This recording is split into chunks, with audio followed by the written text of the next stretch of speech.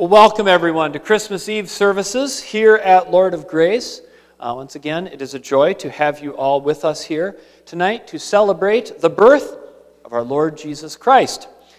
We come together at this time every year. We celebrate this day. It means a lot to us. It's hard to miss Christmas these days. I think even if you don't believe in God, you won't miss the music in the shops or the movies on TV.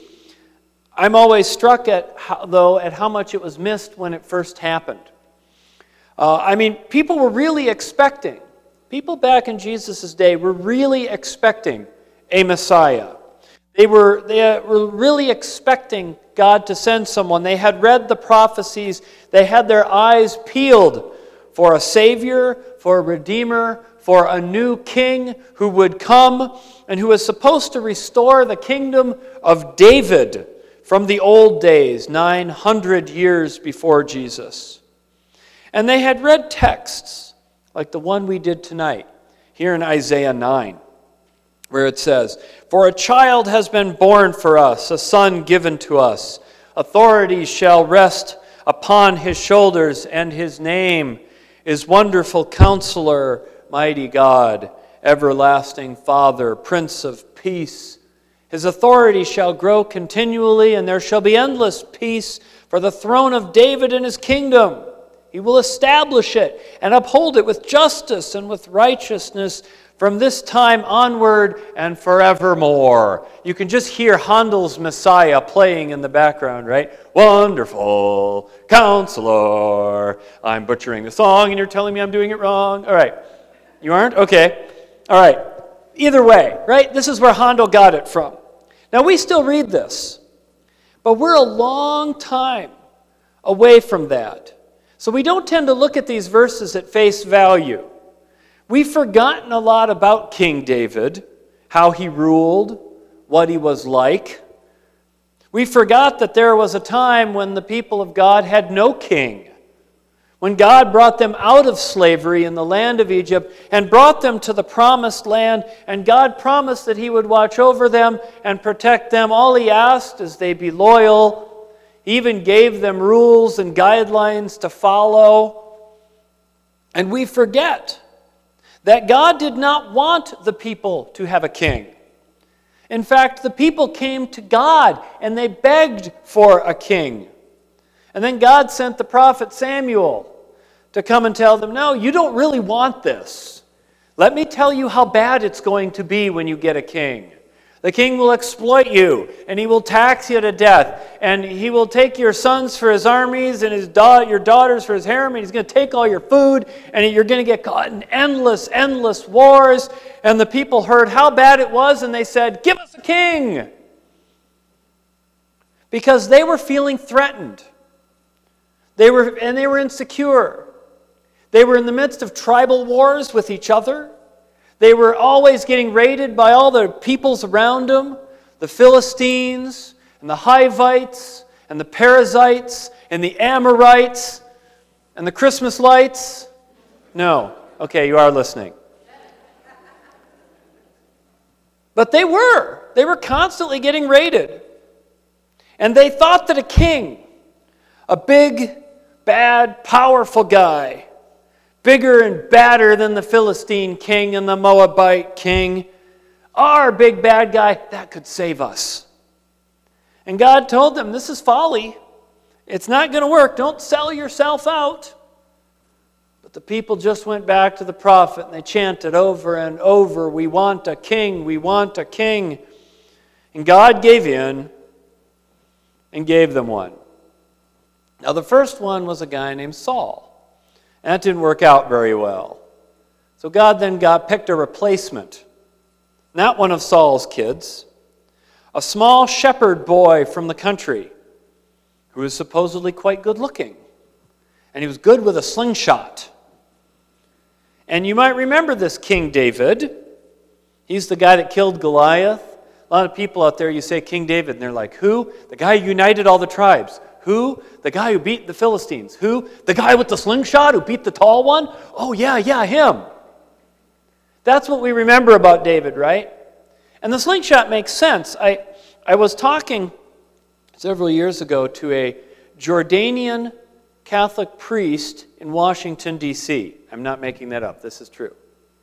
And he was telling me he used to be a shepherd in that area of the world. And he said, of course, everybody uses a slingshot. He says, we still do. Because sheep, if you know sheep, they kind of get preoccupied with what they're doing, and they kind of wander away, right? And you got one person, you're just little David, and and you're sitting there and your sheep start wandering. Well, you can't just go chase one and then they go over that way. So what do? You take a little rock and you put it in a sling and you swing it. And so what you do is if you're good at this, you throw it and then the rock goes over the sheep and then hits the ground and the sheep goes, ah, bah, and gets startled and runs back. That's how you keep the sheep together. Of course, David was good with a slingshot. And the other soldiers weren't, because being a shepherd was a lower class job. But this was the David we remember. We forget how ugly King David could be. David was a killer. He wiped out whole villages. Whole villages. Man, women, children, babies, wiped them to the ground. He wiped out whole tribes. He massacred prisoners of war. There's a scene where he captures a bunch of Moabites and he hands them all cut pieces of rope, laid them all on the ground on their faces, and if they had the wrong kind of rope, he killed them. Peace came at a price. Today we would call David a violator of human rights, a war criminal.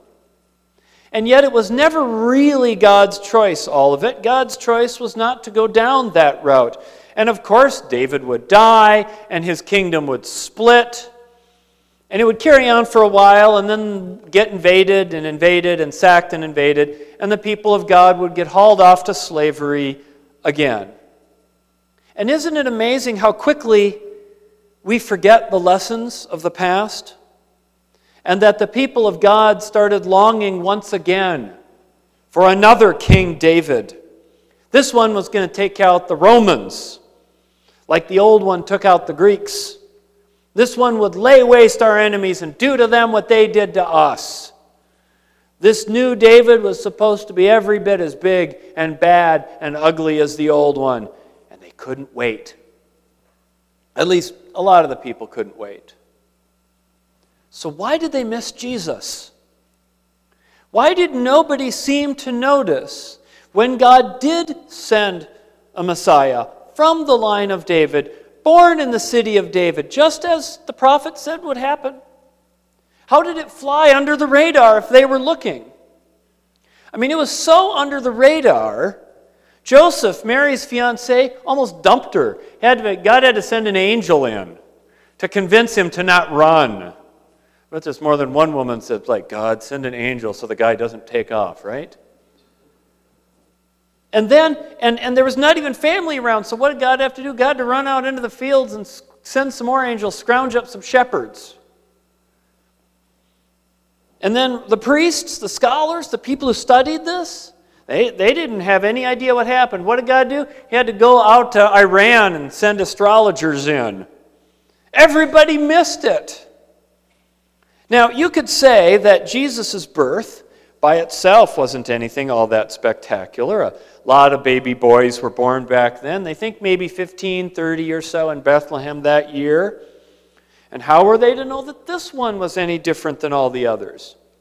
And I suppose, but if you're looking for a Messiah and you know where to look, don't you think you'd be asking around? Unless you're looking in the wrong place or you're looking for the wrong thing. I mean, isn't this how it works when you look for something? When your kid comes up to you and he says he lost his little change-o-tron and he has to have that change-o-tron or he just won't be able to go to sleep, right? He has to have it. And you're like, oh, all right, I'll go looking. It's the last thing you want to do, right? All you want to do is sit down and eat your ice cream and watch Law and Order. And now you got to find this stupid change-o-tron.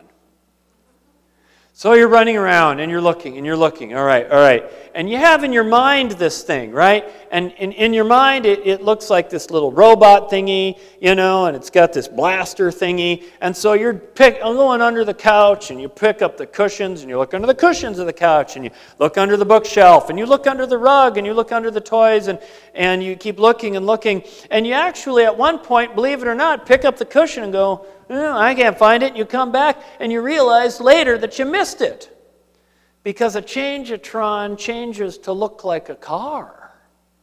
But you weren't looking for a car. You were looking for a robot. Isn't this how we search? We have an image in our mind and then we compare what we see to that image.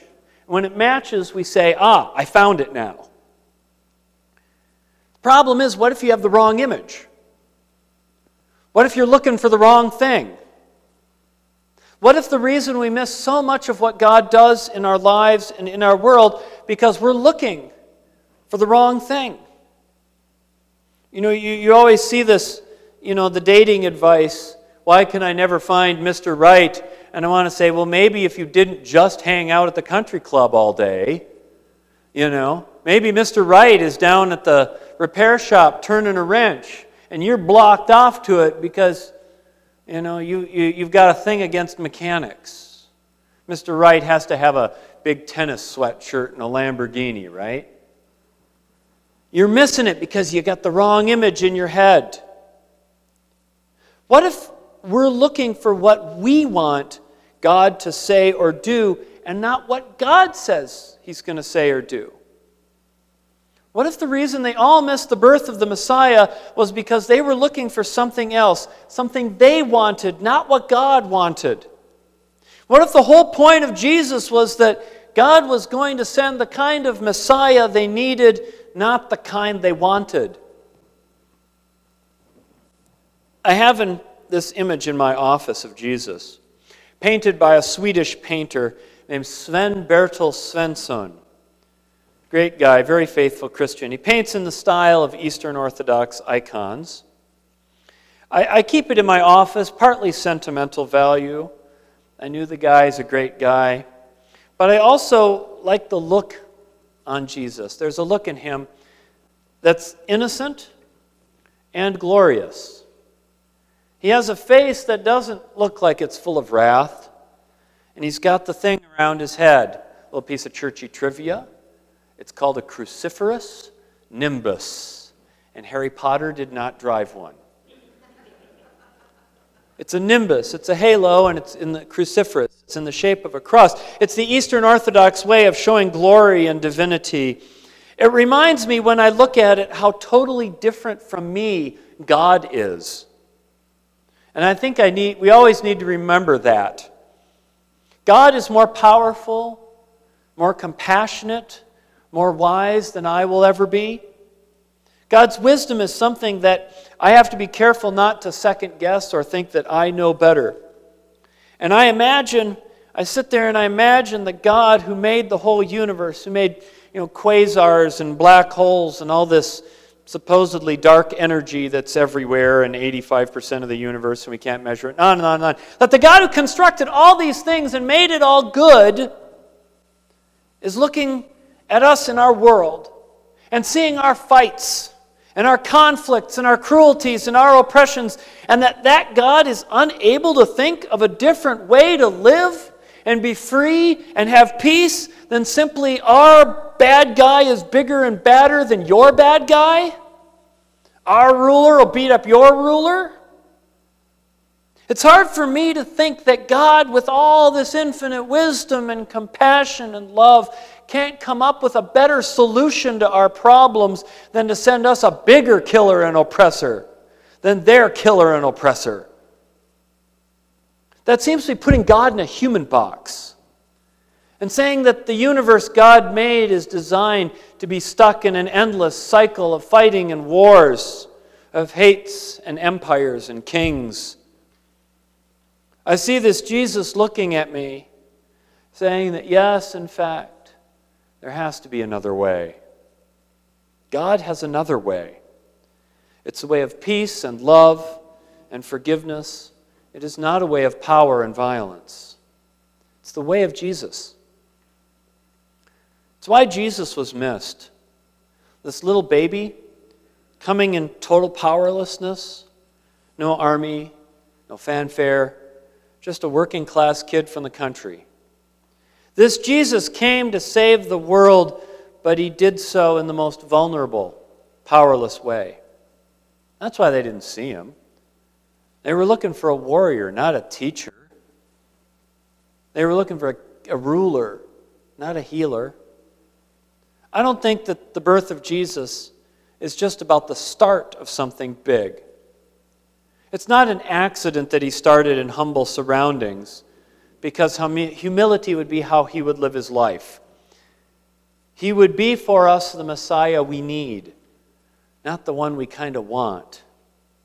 He would not embrace human power, but would use a bigger power: love, forgiveness, healing, nonviolence. As the Apostle Paul would later say, "My power is made perfect in weakness." Because we can see in this baby so weak and harmless what God is really like. We can see God resetting things and saying, "This is the way I intended it all along. I will shine a light of powerless love into a world of darkness and hate. I will be the light by showing it in my own life with my own self. I will show the path to salvation not just in heaven, but on earth.